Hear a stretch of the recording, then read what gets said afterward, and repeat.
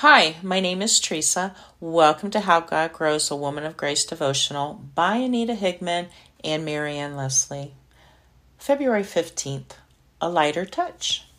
A gentle answer turns away wrath, but a harsh word stirs up anger. Proverbs 15.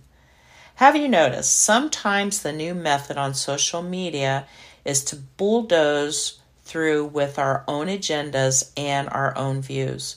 No matter how brutal the comments, no matter the aftermath of destruction. After all, we have our right of free speech to protect.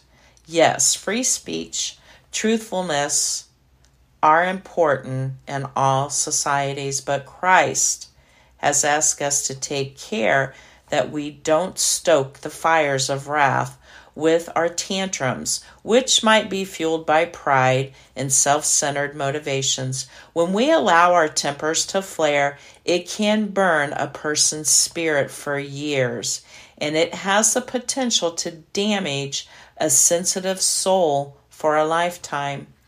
Hate comes so easily, too easily. May we always purify our need to be heard through Christ's filter of love as we ask ourselves, does this comment heal or hurt? Am I in a listening and learning mode, or do I just want to level someone because I'm angry at life? Am I motivated with righteous indignation to help the world be a godlier place, or do I have a stubborn need to be right? Yes, a gentle answer turns away wrath.